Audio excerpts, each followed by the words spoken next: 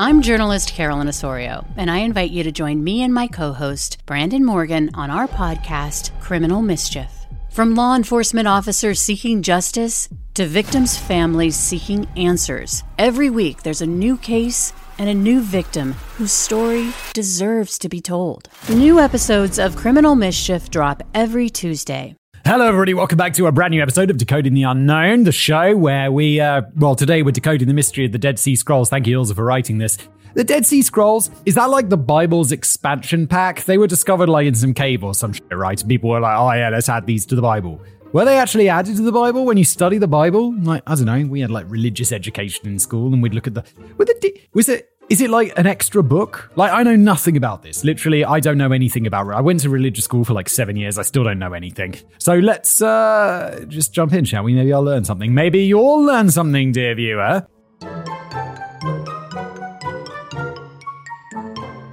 Once upon a time, a little goat was frolicking around the dry Judean desert. This particular little goat was part of a herd traveling with a local Bedouin tribe. However, unlike the other goats, it wasn't content with its life in the scorching desert. Rather, it dreamed of climbing high mountains, defying the laws of gravity, or whatever goats dream about. It's a bit of a mystery right there. So one day it wandered into a dark cave, presumably looking for an entrance to the mysterious Agartha. The shepherds weren't willing to give up a little lost goat and went searching the cliffs and caves. One shepherd tossed a rock into a cave, possibly hoping to startle the goat into revealing itself. However, instead of hearing a startled goat, he heard the sound of pottery breaking. Curious, he entered the cave to see what was hidden in the depths and made the greatest archaeological discovery of the 20th century. For some reason, I assume this was happening like thousands of years ago. But obviously, it's the discovery of the scrolls, which is much more recent than thousands of years ago. They were written thousands of years ago? Were they written after the Bible, before the Bible? I have no idea. If someone said, when was the Bible written? I'd be like, I don't know. The Old Testament, a long time ago. The new one? Well, like after Jesus was dead and shit, right? Some stories claim that he didn't care about the pottery. He was hot and focused on finding the cursed goat, and a different shepherd went back a day or two later, but the end result is the same. The shepherd, whichever one it was, discovered 7 fairly intact scrolls, the first of over 900 scrolls that would eventually be recovered. Oh my god, I assume there were like 3 of them or something. Today we know them as the Dead Sea Scrolls. As I've been to the Dead Sea. A mate of mine was living in Israel for like 9 months because his wife was like, she's some sort of religious scholar, and they sent her out there for like 9 months. So the whole family moved out to Israel. Like this was a year ago, 2 years ago, so before all the stuff in Israel kicked off. And we went to the Dead Sea. And like, the Dead Sea's pretty intense. It's like, I was like, yeah, it's really salty, but it's also super clear and salty. And it's like you're walking on like salt on the bottom. We lost our, we had a rental car, me and my mate, and we were like driving around Israel. And we were like, let's go swimming in the Dead Sea. And so he's got the rental car keys in his pocket. He wanders into the sea and he's like, mate, I've lost the rental car keys. And we searched the hotel room and he's like, it's not here, is it? And I was like, it's not. And so we're like, where do you think you lost it? He's probably, I've lost it in the sea. And you'd think, well, that's it done for. But the sea's really clear. So we're like, well, let's just go and have a look in the sea and see if we can find it, which sounds like an insane thing to say because it's the sea and you're looking for like a little car key fob. And we're like searching in there for like 10 minutes. And then I fucking find the key. And it still worked. And that's the end of the story. But I found the key. It was insane in the moment. I was like, dude, holy shit, I actually found it. And then he paid for dinner. Because we lost it's me and my mate, we go on a trip every year, like a road trip. And 1 year he accidentally locked the keys to the rent-a-car in the car, and we had to break the window because we were in the middle of off nowhere. It was like we're taking the rental car like into the forest and like driven it up this big hill where you're really not supposed to take rental cars, because I guess all rental car companies listening to this right now never lend me a rental car because it goes on an adventure. And yeah, we had to break. We phoned up the rental company and we're like, what's the cheapest window to break? And they were like, the little back one. So we smashed that in with a rock and took the keys out. And then we had to cross the border. And I'm sorry, I know we'll get back to the Dead Sea Scrolls because that's what you're all here for. But we had to cross the border with this car and it had a broken back window. And so obviously they're like, gentlemen, step this way, please. And they're like, can we have the documentation for the car? So we dig out the documentation for the car, and the documentation says the car's a different color. It's like, what the fuck? It was such ass. And also, like, we had different passports. We were in a different, like, we both had British passports. The car was rented somewhere in another country. We were in a completely different country. It's like, it was a nightmare. We had to explain to them they barely understood English, like this whole saga about breaking the window to get the rental car keys. And I think they eventually just gave up and let us go. But they definitely thought we'd stolen that car. As for the goat, we'll never know if it found Agartha or not, or made its way back to the herd, but the good news is nobody cares. What are the Dead Sea Scrolls?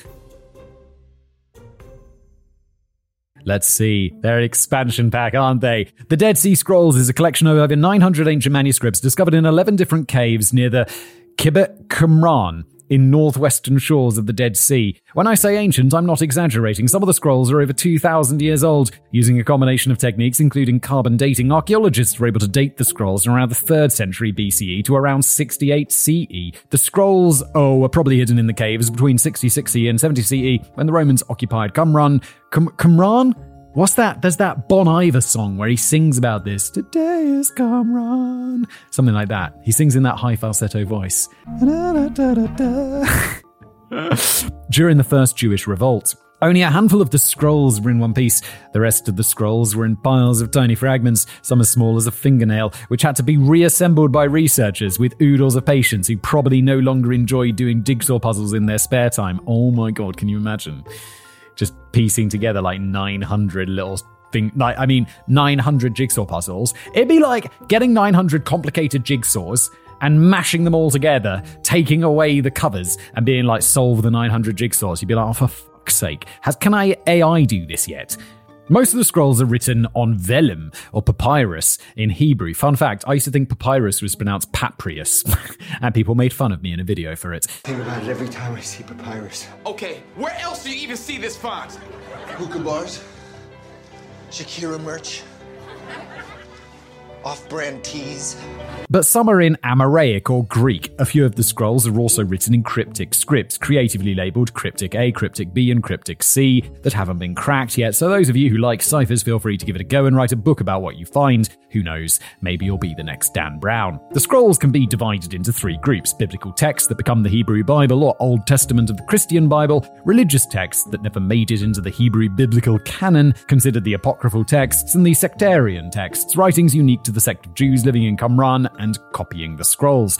The biblical texts contain the oldest existing manuscript of the Hebrew Bible, and it's remarkably similar to what we have today, so the scribes copying the Bible throughout history did a pretty good job. So far, copies from every book of the Hebrew Bible except Esther have been identified. Not all of the books are complete, some are only fragments, and not all are represented equally. Well, in that case, I mean, it seems pretty obvious. Esther's an imposter, and we should get rid of her book. Esther is a woman?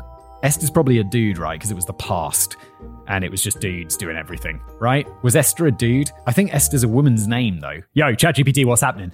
There's a Bible, right? And in it, apparently there's a book by someone called Esther. Is Esther a woman? Because I'd think like Esther's a woman's name. Or is it by a dude called Esther? Because in the past, it was like mostly dudes doing all of the because, you know, it was dudes. Tell me what you think, ChatGPT. Hit me up. Give me your knowledge. Be my font. Hey there. Yeah, you're spot on about Esther being a woman. The book of Esther in the Bible is about a woman named Esther. It's a pretty cool story. She becomes a queen and saves her people. It's not written by her, though, but it's all about her life and adventures. Do you want more details about her story? It's quite an interesting tale. No, I don't really give a shit. I'm sorry, it's Bible. I'm just not that interested. I just wanted to know whether it was a woman or a dude. And it turns out both were right. It's about a woman, but it's written by, I don't know, maybe a dude? Who knows? Maybe some monk? Who was writing in the past? It was like monks and right? Yeah, you're pretty much on the mark. Back in those days, a lot of the writing, especially religious texts, was done by monks or other religious scholars who were usually men. They were the ones with the education and time to write. All right, ChatGPT, shut the fuck up. It does waffle, doesn't it? But oh my God, it's like talking to a person. I talk to ChatGPT in my car. Like, I'll drive to and from work and I'll just have conversations. Like, I was listening to some podcasts and I didn't understand half. It was like some business podcast and they were talking about like private equity. And I'm like, I have a business degree. And I was like, I have no fucking idea what that is. So I was just talking to ChatGPT about private equity for like 20 minutes. And I'm like, now I understand it. Because you can just ask follow-up questions. And maybe it's made up. And maybe my knowledge of private equity is now just completely wrong because ChatGPT just made it up, but I don't think so. And I think I've got a really good knowledge of it now because I just talked to ChatGPT for half an hour. It's crazy. All right, so Esther, definitely a chick. Among the 900 or so scrolls puzzled together thus far, there's only one manuscript, each of Chronicles, Ezra, and Nehemiah, and portions of only 2 manuscripts of Joshua, Proverbs, Ecclesiastes. In contrast, there are 36 copies of Psalms, 30 copies of Deuteronomy, 22 of Isaiah, 20 of Genesis, and 17 of Exodus. As for the Book of Esther, it was possibly excluded because those preserving the scrolls didn't agree with the story of a Jewish woman marrying the Persian king, or perhaps the book just hasn't been found yet. The apocryphal manuscripts are texts that weren't included in the Jewish biblical canon. Some of these manuscripts were already known to us as they'd been translated into Greek, Ge'ez, Syriac, and Armenian in the distant past and preserved by different churches. Interestingly, the Book of Jubilees, while not being a part of the Hebrew Bible, were spread across 5 of the 11 caves, and so far 15 copies have been identified. The Book of Enoch, included in the Ethiopian Orthodox Bible, showed up 11 times, putting Jubilees and Enoch just behind Exodus in popularity. It's possible that the Qumran community considered these books to be part of scripture and studied them as such. The sectarian, I know I should know this, but I didn't realize there were different types of Bible. I was always like, yeah. Is it King James II? Is that the Bible, the King James II Bible? Or King James's second Bible? Some shit like that. That's the one that we had. It had a rainbow on the cover. I just had a memory of like how those, like we had, you know when you go to school and then you finish a subject, like we had GCSEs, right? Which is like, exams you take when you're 16. I'm sure there's some American equivalents. And I just remember when we finished with those and we had, we had an RE exam or whatever. I think I got a B in GCSE. Did I even take GCSE RE? Like religious education? Maybe it was before that, but it was like, okay, we're never going to have to study this subject again. And so we just threw our Bibles at each other. I'm sure that's like wrong, but I don't care. We were kids. And honestly, I'd still throw Bibles at people. The sectarian writings were unknown until their discovery in 1947. These writings reveal the beliefs, customs, and religious practices of a pious community, possibly residing at Qumran. The sectarian texts include the War Scroll, the Temple Scroll, the Rule of the Community Scroll, which gives us important information on how the community was organized, how they viewed their world, and how they fit into it. Sounds like a thrilling read. Discovery of the scrolls. It's amazing that the scrolls remained hidden as long as they did. After 2,000 years in dark caves, 7 scrolls were discovered in 1947 by a shepherd and taken back to his tribe, who sold them to an antiquities dealer in Bethlehem. It took some time, but eventually the scrolls made their way into the hands of people who realized their true value. 3 of the original 7 scrolls were bought by Professor E.L. Sukenik of the Hebrew University from presumably the same antiquities dealer in Bethlehem. The remaining 4 were sold to Mar Anthanius Yeshu Samuel, the metropolitan of the Syriac Orthodox Church in Jerusalem. Samuel took the scrolls to the US, where he tried to sell them, offering them to a number of universities, including Yale, but no one was interested. I'm pretty sure the people who turned down the Dead Sea Scrolls are still kicking themselves. Eventually, in 1954, he placed an advertisement in the Wall Street Journal in the miscellaneous items for sale, stating that he had biblical manuscripts dating back to at least 200 BCE for sale. Not something you see in the classifieds every day.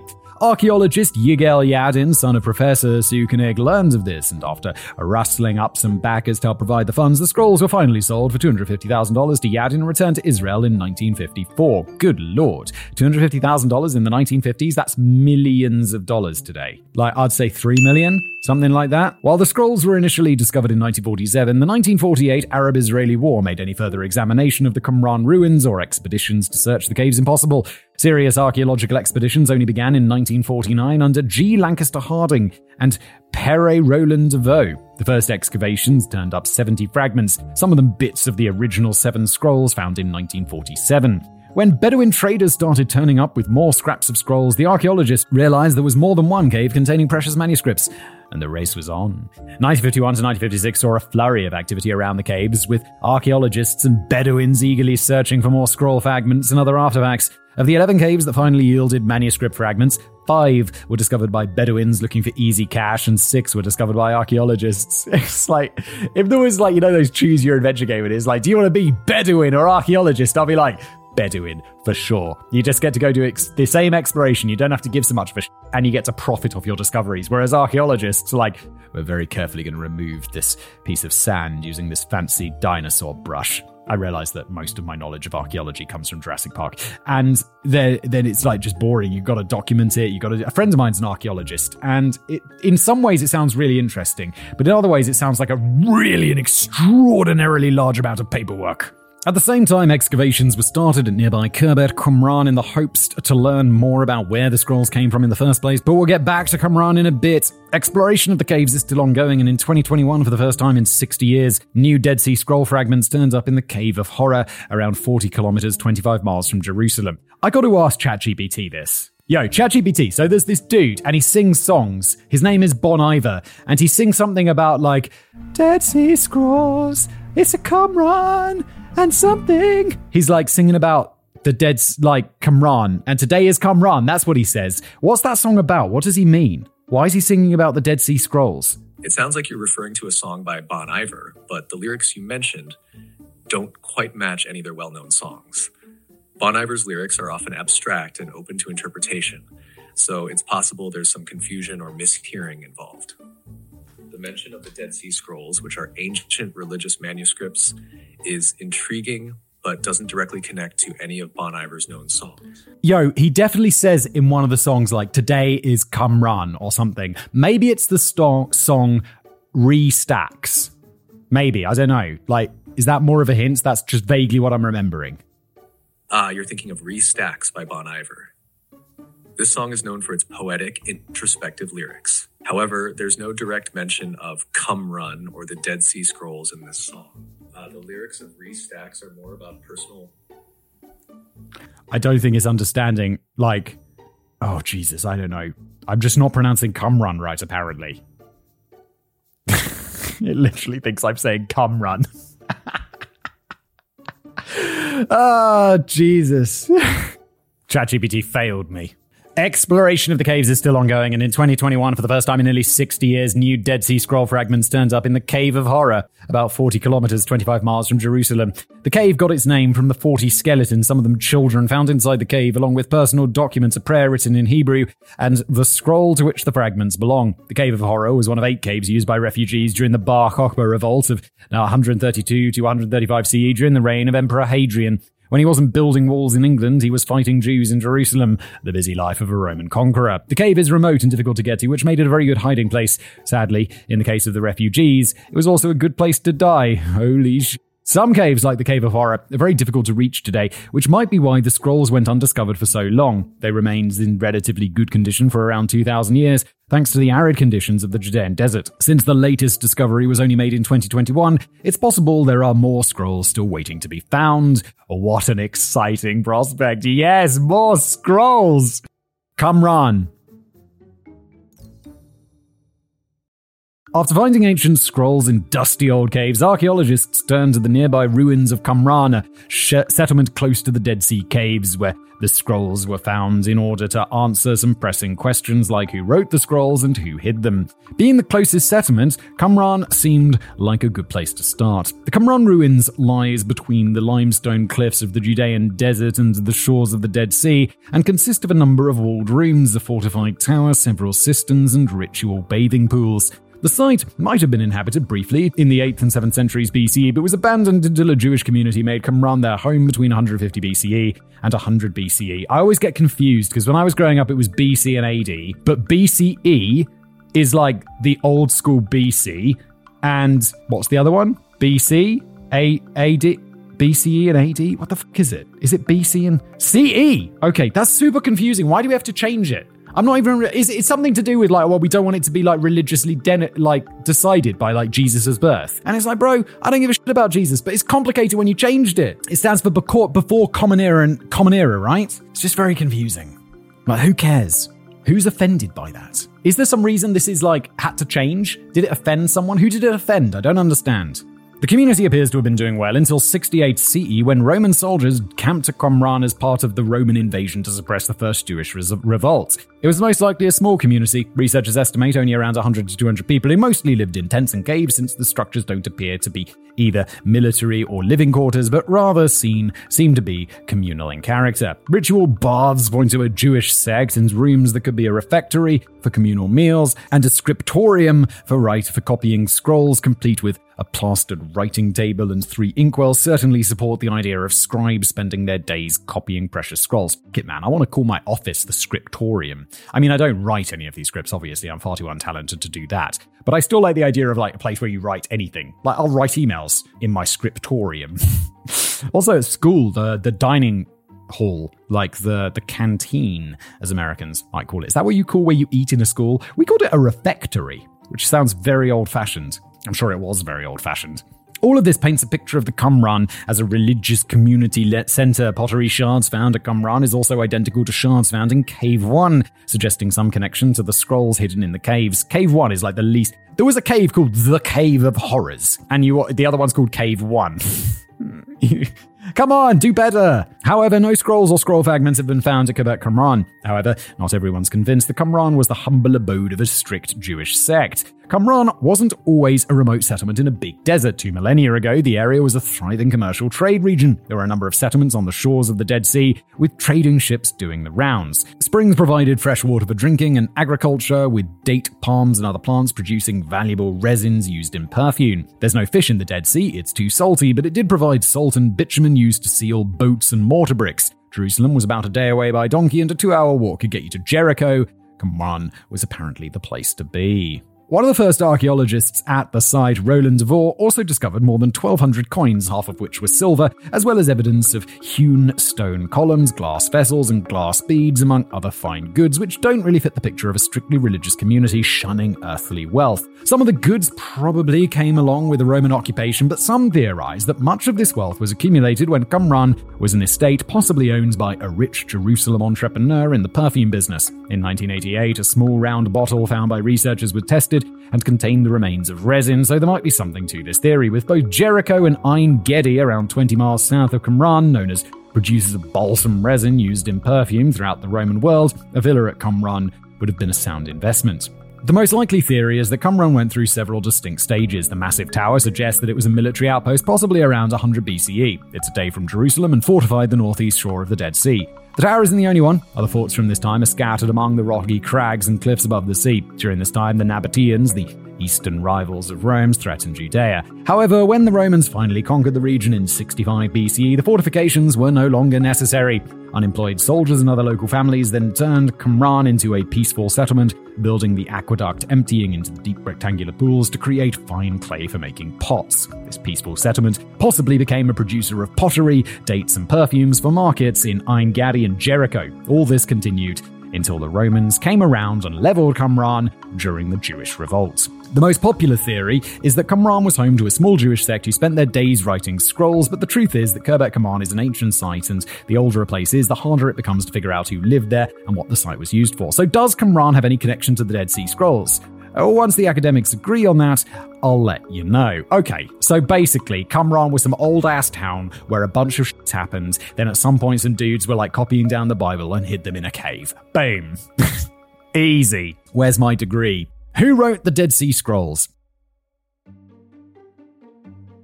The short answer is we don't know. Most researchers believe that the scrolls are part of a library of a religious sect that lived at Qumran. So who were these avid scroll scribblers? I don't know, like people copied the Bible. That's how they did. They didn't have like presses and stuff. Gutenberg hadn't come along yet, so they had to like write out by hand. So it's probably like some monkey-looking dude. Monkey? Like a monk. Like a dude who looks like a monk. Whatever like a Jewish monk is. Are the Jewish monks? Like whoever that is. Like maybe some rabbi just writing some down. The Essenes.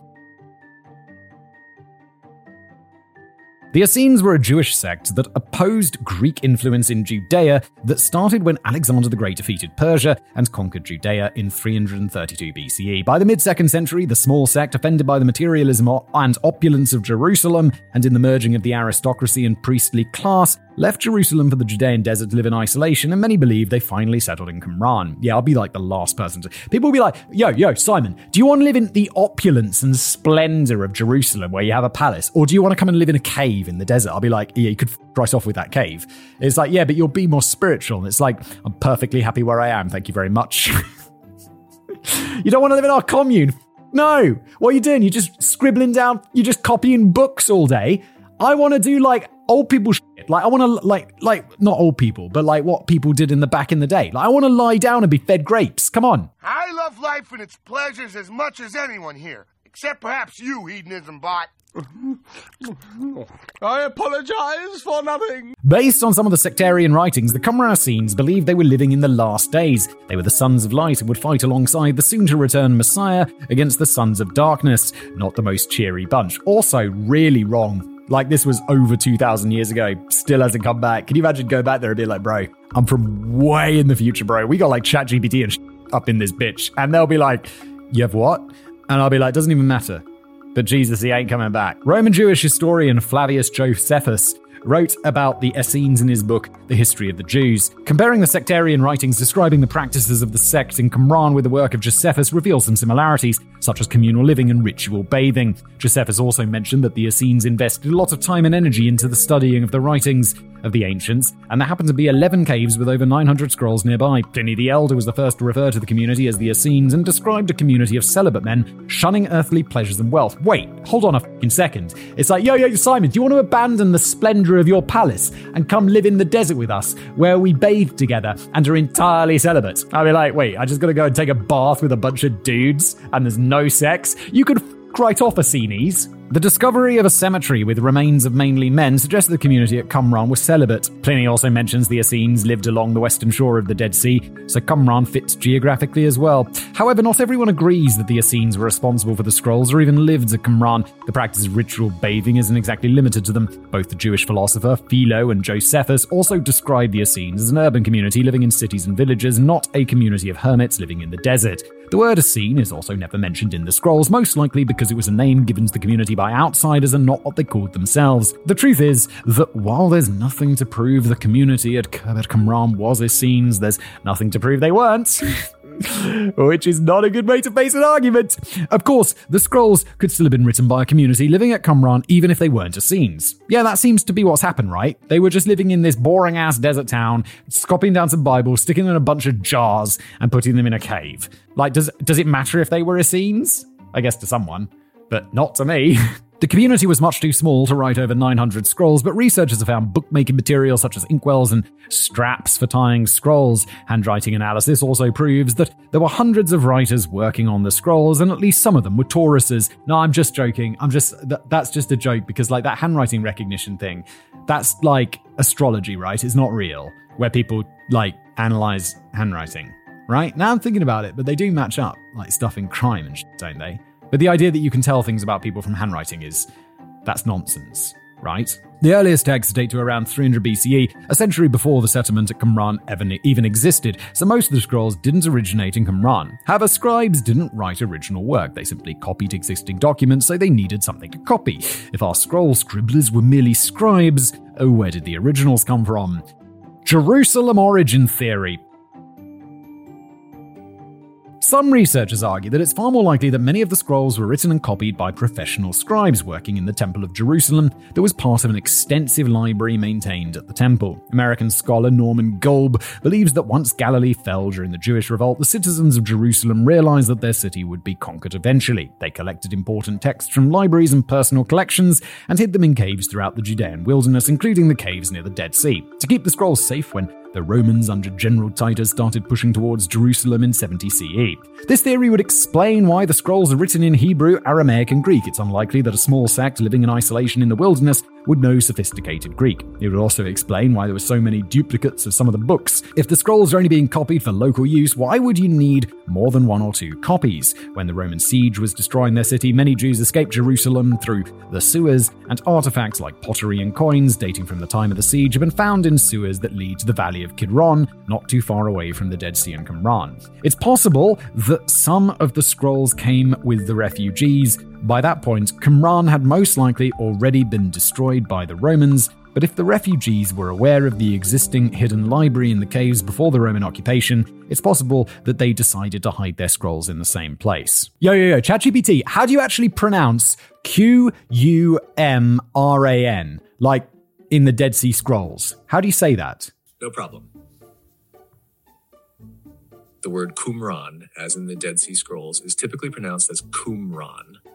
The emphasis is usually on the first syllable, so it sounds like cum followed by ran. It's great that you're you're curious about this, Qumran is an important marker. All right, yeah, it's great that I'm curious about it. No one gives a shit.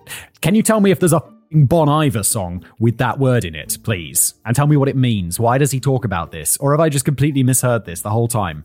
To clarify, there's no Bon Iver song that mentions Qumran. The lyrics you recall might be a mishearing. Bon Iver's songs often have abstract... Oh, f off. Just tell me. I have to use Google like a peasant. Look, it says it right here on Genius, although they spell it Qumran. K-U-M. Qumran, normally spelled Qumran, is an archaeological site in the West Bank. Thank you! Genius.com. ChatGPT, what the fuck?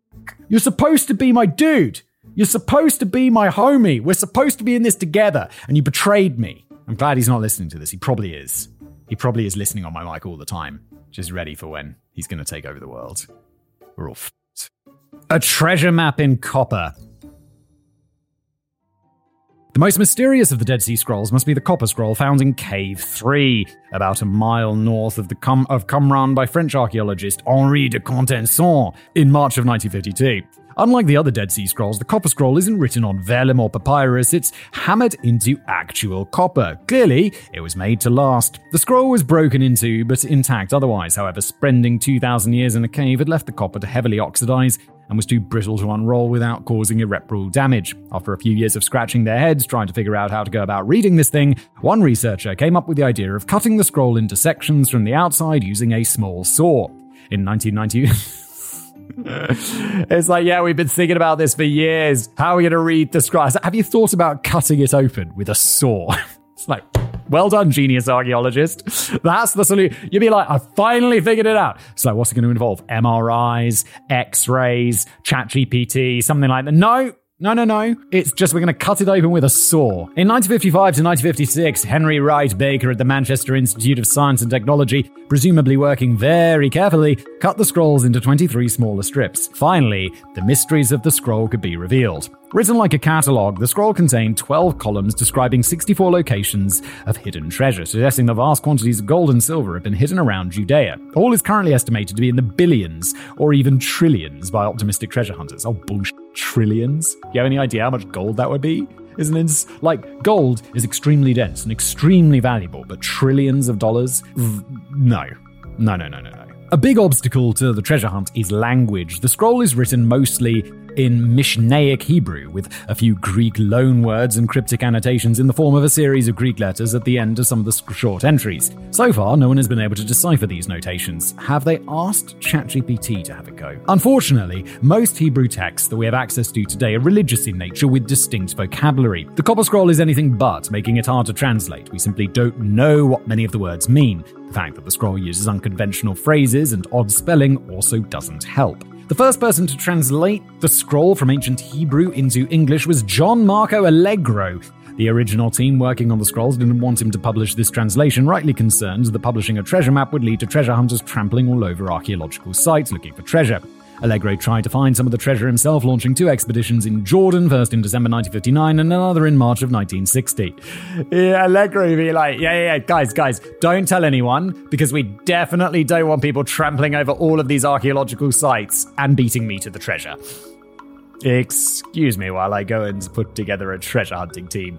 Indy, where are you? He came back empty-handed. Finally, he published his translation in 1960 titled The Treasure of the Copper Scroll. His fellow scholars were quick to denounce Allegro's translation as rushed and faulty. In 1962, the original team's translation, Le Petit Grotte de Qumran, saw the light of day and it's still considered to be the definitive translation. However, other editions have been published with varying degrees of accuracy.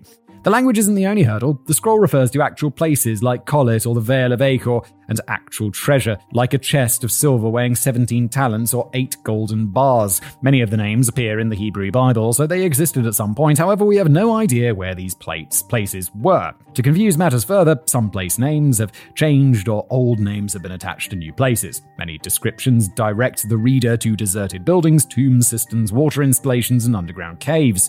Unfortunately, a building deserted or already in ruins 2,000 years ago is most likely gone by now. Most scholars working on the scroll have come to the conclusion that whoever the scroll was aimed at was probably familiar with all these locations and will be able to find the specific cistern under the specific building in a town that no one remembers anymore. The current theory, based on interpretation, is that these locations are situated mainly in or near Jerusalem, as it was the Jewish capital, as well as around Qumran, where the scrolls were found, and Jericho, an important city at the time. However, some clues point to other locations in northern Palestine. However, where did this treasure come from, and why was it hidden? The scroll is written on high-quality copper, making it incredibly valuable and definitely worth more than your average Jewish citizen could afford at the time. The scroll is basically a treasure itself. Yeah, people like copper. I think it's still worth something today because someone came round and ripped off the copper from my house. There were like these copper things, I don't know what it's called. Like you got a window and then you got this copper shit underneath it. Someone came by,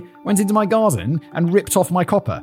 Like before I bought the house. And it was like that when I arrived. And I was like, why are these things missing? And my builder was like, yeah, someone just nicked the copper. And I'm like, oh, for fuck's sake. And now I have to pay to have it replaced. The scroll is basically a treasure itself. The treasure is also vast, so it's unlikely that it belonged to a single person or even a group, unless it was an incredibly wealthy and powerful group, like the Illuminati. A list of treasure written on copper is meant to last. One author described it as a time capsule made for the future. Whoever wrote it didn't consider their odds of survival to be very high. Using such a valuable material could also suggest that the treasure is worth more than money. Are we talking about the Ark of the Covenant and the Holy Grail here? No.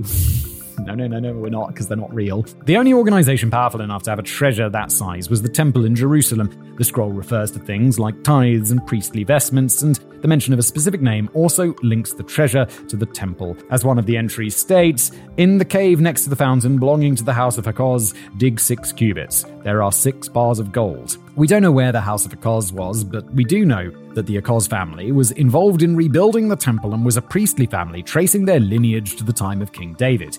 Eventually, they were disqualified from priestly duties, but it is possible that the family was given another job. One theory suggests that they were temple treasurers. This certainly links the contents of the copper scroll to the temple. Of course, nothing is ever simple. There were 2 temples, the first temple built by Solomon and the second temple. It's generally accepted that the scroll was only written 500 years after the destruction of the first temple, so if the treasure is the temple treasure, it was probably the second temple treasure. The second temple was destroyed when Roman forces sacked Jerusalem in 70 CE during the First Jewish Revolt. However, according to the historian Josephus, all the treasure was still in the temple when it was destroyed. We also know that the Romans helped themselves to a large portion of the temple treasure. Some of these treasures are depicted on the Arch of Titus in Rome. Then there's the question of logistics. By 68 CE, the Romans had already taken Qumran, where parts of the treasure were supposedly hidden, and was using it as a garrison, and by 70 CE, Jerusalem was under siege. Hiding the treasure with Romans swarming your lands is going to be incredibly difficult. If some of the temple treasure was hidden before the Romans arrived in Jerusalem,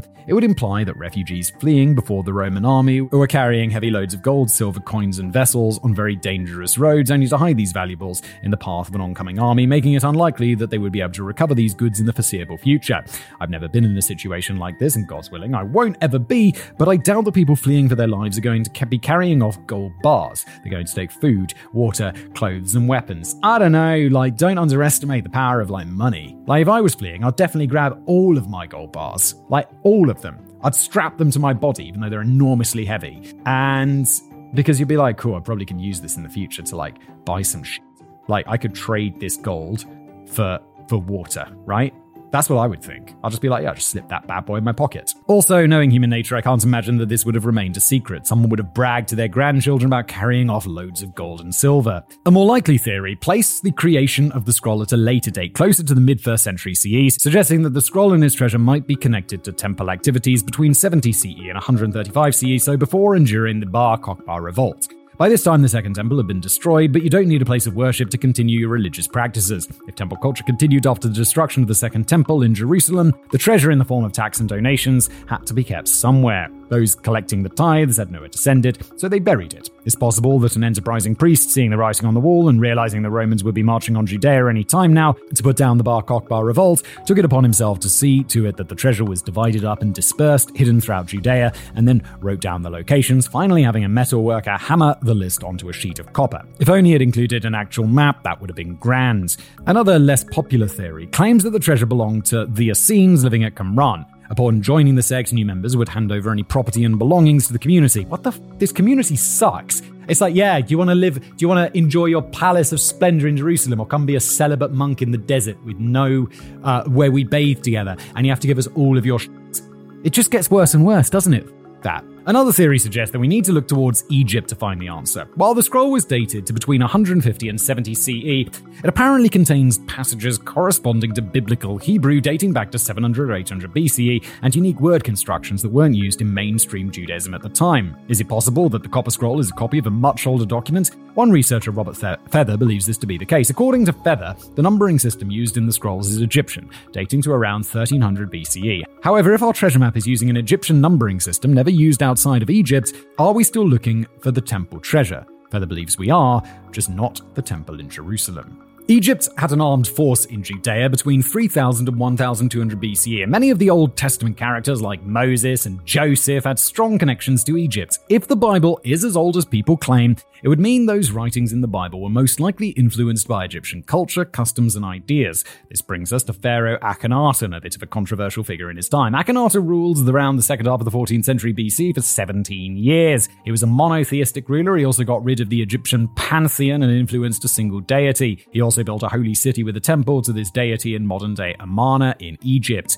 In the Old Testament, Ezekiel describes a temple that many considered to be a visionary temple that would be built one day. However, Ezekiel's descriptions are apparently very similar to the great temple of the holy city of Akhenaten, suggesting Ezekiel was in fact describing an existing temple in Egypt. One of the Dead Sea Scrolls also gives the dimensions for the longest wall of the temple at 1600 cubits, about 800 meters. However, there's nowhere in Jerusalem big enough to build a temple of that size. Most assume the scroll is talking about a fictitious temple. However, the great temple at Amarna measures 800 meters, which is quite a coincidence. I'd say so. You're looking for all this treasure in the wrong place, guys. To Egypt you must go. With no pyramids to engage adventurers, thorough excavations at Amarna only happened after World War I, and it was during these excavations, lasting from 1921 to 1936, that Dr. Henry Frankfurt recovered a jug containing 23 gold bars, silver ingots, rings, and other precious items. Awesome. That dude found some shit.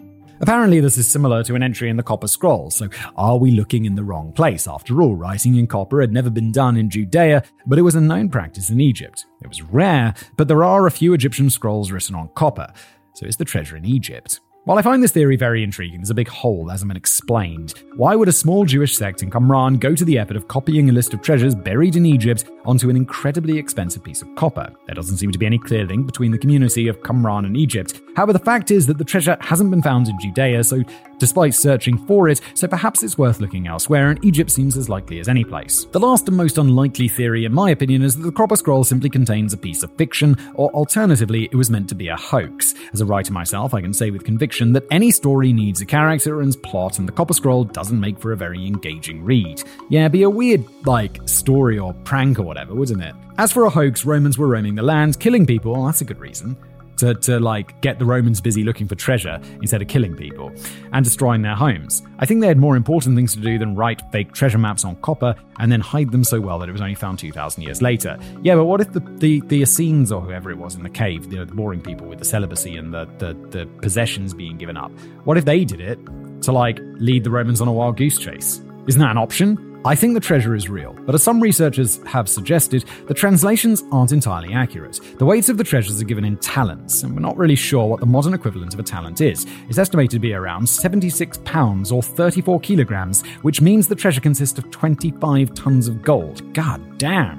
Which would have been around 25% of the gold mined in the world at the time, and 65 tons of silver, which would have been all the silver mined in the world. God, whoa! Wait, was silver more valuable back in the day? Because that would be, 75 tons of gold? No, 100 tons of gold, 65 tons of silver. So was silver more valuable? Because silver's way cheaper now. The odds of that much gold and silver lying around Judea or even Egypt is unlikely. However, we don't use kilograms to measure gold and silver today, and we know the ancient Egyptians also had a different system to measure precious metals called the kite, around 10 grams, so it's very likely that the writers of the scroll also used a different system to measure gold and silver. Wait, I think we do measure gold in kilograms. Pretty sure, there's definitely ounces and stuff like that, but there's also kilograms, for sure. Conspiracies. For many decades, conspiracy theories did the rounds, claiming that the Dead Sea Scrolls revealed some information that could turn religion on its head. That sounds like some Dan Brown shit, to be honest.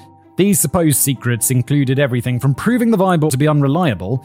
Does that really need to be proved? Have you read the Old Testament? To Jesus being married. Many of these rumors were born from the lack of information about the scrolls. In 1953, an international group of scholars consisting of 7 men, mostly Catholic priests and not including any Jews, were formed in Jerusalem to catalogue and translate the scrolls. Since the Catholic Church is a favourite for conspiracy theories, we're not off to a very good start. The team was fairly effective. By 1960, they'd managed to identify and arrange the pieces of around 800 documents, as well as deciphered and transcribed them to make them easier to read. However, instead of just publishing the work as they finished it, they kept it to themselves. So when Israeli and American scholars published the initial 7 intact scrolls, rumors started flying about the Catholic Church keeping secrets. Reconstructing 800 scrolls from fragments and then translating these incomplete scrolls where large parts of text was illegible or just missing was a far greater challenge than publishing 7 mostly intact scrolls, and getting that done in 7 years was actually quite remarkable. Unfortunately, the unnecessary secrecy meant their achievement went unrecognized and instead became a conspiracy. The scrolls became available to all other interested scholars by 1991. Today, anyone who could read Hebrew had access to the scrolls via the online archive of the Leon Levy Dead Sea Scrolls Digital Library, so the church is hiding something conspiracy has been thoroughly debunked. But there are new rumors flying around. According to one rumor, a scroll fragment found in Cave 7 contains some passages from Mark 6:25. Many religions, like the Latter-day Saints, have tried using the scrolls to prove the validity of the New Testament. Good luck with that. However, the scrolls were written before the New Testament, and while some were written in the days of Jesus, there's no mention of Jesus or any passages from the New Testament in the Dead Sea Scrolls. Other theories claim that the scrolls state that there was an Essene temple on Mount Carmel, or that not only Jesus but John the Baptist makes an appearance in the scrolls, but the scrolls are written in code to protect their identities. Yes, guys. It's like conspiracies get debunked, and then, conspiracies continue because people are like, yeah, but it's also possible that John the Baptist was aware of the community at Qumran and might even had contact with them. He was actively ministering in the southern Jordan River Valley, not too far away from Qumran. However, John's approach to the Jewish practices are very different from those practiced by the Essene community, so there's no real proof that John had anything to do with the Essenes at Qumran. Another crazy theory, based on a secret code, claims that the Dead Sea Scrolls tell the story that Jesus was born at Qumran, became a priest of the Essene sect, and was later crucified at Qumran. He didn't die on the cross, though. He ingested snake venom that made him appear dead. My personal favourite is the claim that the scrolls prove that Joseph and Mary were married, which will put a bit of a damper on the whole virgin birth theory. I mean, doesn't biology put a bit of a dampener on the whole virgin birth theory? Because that's not how it works. And for all the treasure hunters among you, none of the Dead Sea Scrolls, including the Copper Scroll, mention the Ark of the Covenant. That golden box is gone. At the end of the day, you can make any piece of writing prove anything you want if you do enough mental gymnastics, but scroll experts and academics all agree that none of these rumors are true. What is very interesting about the scrolls is that unlike many other biblical archaeological finds, look at our videos on Noah's Ark and the Holy Grail, there's no doubt that these texts are authentic. Personally, I think this is because, with the exception of the Copper Scroll, the Dead Sea Scrolls don't have anything to do with treasure or artifacts supposed to have supernatural powers.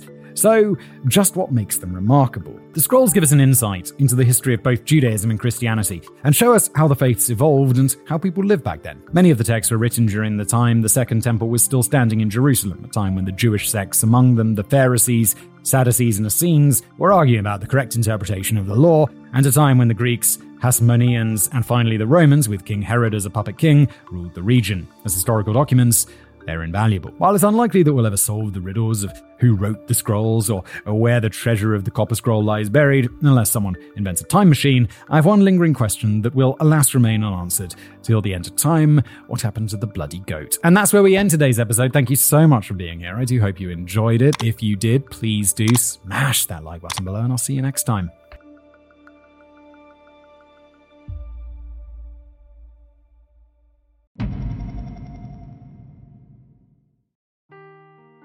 Seeking the truth never gets old. Introducing June's Journey, the free-to-play mobile game that will immerse you in a thrilling murder mystery. Join June Parker as she uncovers hidden objects and clues to solve her sister's death in a beautifully illustrated world set in the Roaring '20s. With new chapters added every week, the excitement never ends. Download June's Journey now on your Android or iOS device, or play on PC through Facebook Games.